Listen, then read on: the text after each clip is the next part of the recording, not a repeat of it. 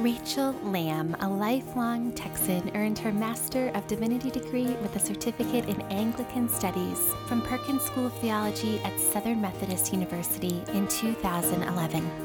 After being offered a position as a pro-abortion chaplain with the Episcopal Church, she began volunteering with the pro-life movement and entered the Catholic Church in 2014. Rachel enjoys speaking consistent truth to the value of all life, finding common ground within the pro-life and feminist movements. Listeners, we ask that you sit with us, pray with us, and learn with us as we listen to Rachel's story of faith on her journey to the manger.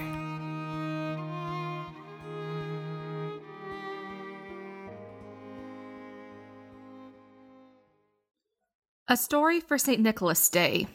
In 2012, after completing my master's degree, I moved into my first house as an adult without roommates. I adopted my first dog in preparation for a domestic life with a husband and children that were surely soon to follow. I began to prepare for a life that I didn't have yet, but one that I planned to start living as soon as possible. I spent thousands of dollars decorating my home for Christmas that year. And then I didn't take any of the decorations down for 7 years. Aside from the mind-numbing, soul-crushing, life-pausing clinical depression that enveloped my mid to late 20s, submerging me in a fog of morbid reflection and general malaise, there was really little reason for my life becoming a sort of reverse Narnia. It was always Christmas, but never winter, inside my Texas home. A second dog came into my life to be adopted, but the husband and children failed to make an appearance. Every time I felt the urge to take down my Christmas decor, usually on a blistering summer day when my mom-sized SUV's thermometer read 117 degrees Fahrenheit, a stronger urge within me said, wait. I'd crank up the air conditioning, turn on some Christmas music, and get cozy on the couch with some hot cocoa. August energy bills be damned. After the first few years, my family knew to stop asking about the perpetual Christmas decor. They joked that my tree had become an endangered spider habitat. They marveled that I was always the first person in the neighborhood to have my Christmas lights and decorations up, failing to mention it was because I had never taken them down. They knew that I truly meant it when I said I would take down the decorations next weekend, next month, after the next holiday, and then never. I left my Christmas wreath on my front door until March, because I reasoned that it had a red bow, which made it fitting for Valentine's Day.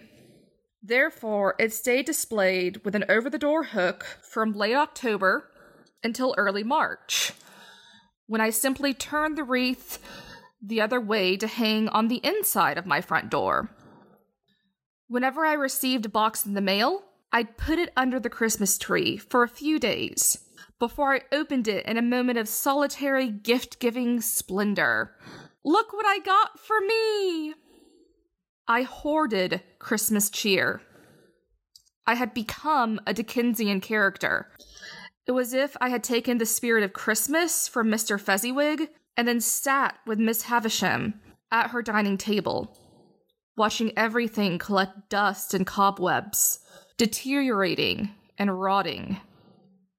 I waited with her, but I had no idea why. I just knew I needed to stop the clocks and wait. He was coming. I just knew it. He had to.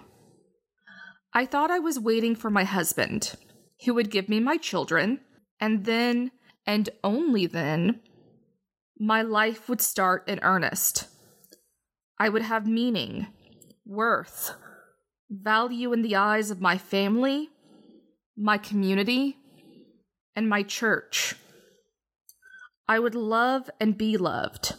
My children would love all the Christmas decorations I had acquired for them before they had even existed. Pets aren't children. They come and go. But hand-blown glass ornaments painted by Polish craftsmen are forever. Or at least until my biological child smashes it to pieces. I spent holiday season after holiday season without my phantom children, waiting for them. I only slept on one side of the bed, saving room for a husband who never arrived. I cooked holiday meals no one ate, and bought gifts of toys, clothes, and books that I donated to other children. I attended Mass after Mass, longing for the day I'd belong to a family that filled the pew. For now, it was me, just me, always me. I wasn't enough.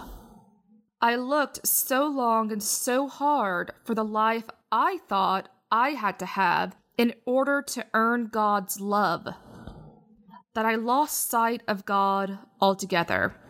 I reasoned that I'd find God again after I found a husband and children first. My God-given longing for love had gotten twisted. In prayer one day, I realized that if I had to choose between God or a husband and children, I'd choose the husband and children in a heartbeat. I was alarmed but unsurprised at how natural apostasy comes. I so longed for a spouse in suburbia that I was willing to sacrifice a divine relationship in paradise. Ever the pragmatist, tangible reality has always attracted me more than ephemeral divinity. Doctrine and virtue don't pay the bills. Today is the feast day of St. Nicholas the Wonderworker. You may have heard of him referred to as Santa Claus. Like many saints, he thought doctrine and virtue were kind of a big deal. He was a Turkish bishop in the 3rd century who is remembered, among other things, for hagiographically slapping the heretic Arius at the Council of Nicaea. Arius had really twisted the identity of God into something he is not, and enough people believed him that it was a problem. St. Nicholas is also known for his penchant for secret gift-giving, which I suppose makes it not so secret. The story goes that he left gold for 3 daughters to have a dowry in marriage, rather than be forced into a life of 3rd century child sex trafficking. How he got associated with Christmas, the North Pole, elves, and reindeer is a story for a different day. But he is the reason Dutch children get candies in their shoes on December 6th each year. You can visit his relics in Italy if you're ever in a festive mood, brought there courtesy of 11th century sailors engaged in holy robbery. As I took down my Christmas tree this year, after 7 years in my abode, I thought of God's words to Joel. I will repay you for the years that the swarming locusts have eaten. Of course, the locusts were sent by God in the first place, and I do not know what to make of that. I have no idea why I never met a husband or had children, or if I ever will. As my depression has lifted, I have realized that I am exactly where God would have me be. Taking down my Christmas decorations this year, the advent of my life has been restored. I do not have to wait for someone else to arrive who will make me happier or more worthy of love, because God is already with me as Emmanuel, God with us. I do not have to wait to have my own children, to participate in the lives of children in my community, and in life-changing initiatives around the world. I am neither Fezziwig nor Havisham. I'm exactly who God made me to be. And the fuller I live into that reality, the more connected I will be to the one who made me. I thank St. Nicholas for keeping me company and waiting with me these past 7 years. I am grateful for the wonders He worked in my life in restoring a right relationship with our Creator. Come, Holy Spirit.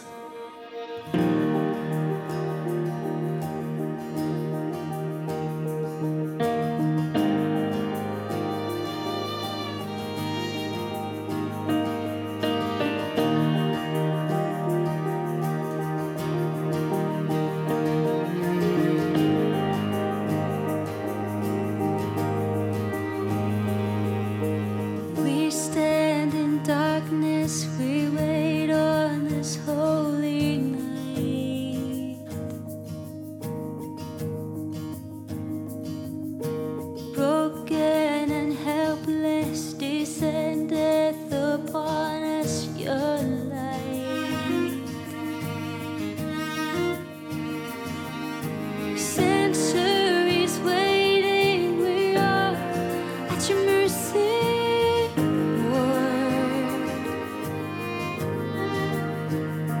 Turn your gaze to your people in need, our Savior.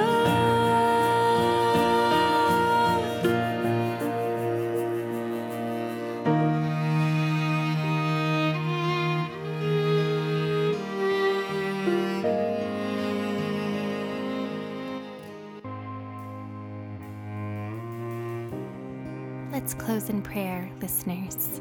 An Advent Prayer by Carol Houselander. Be born in us, incarnate love. Take our flesh and blood and give us your humanity. Take our eyes and give us your vision. Take our minds and give us your pure thought. Take our feet and set them in your path. Take our hands and fold them in your prayer. Take our hearts and give them your will to love. Amen.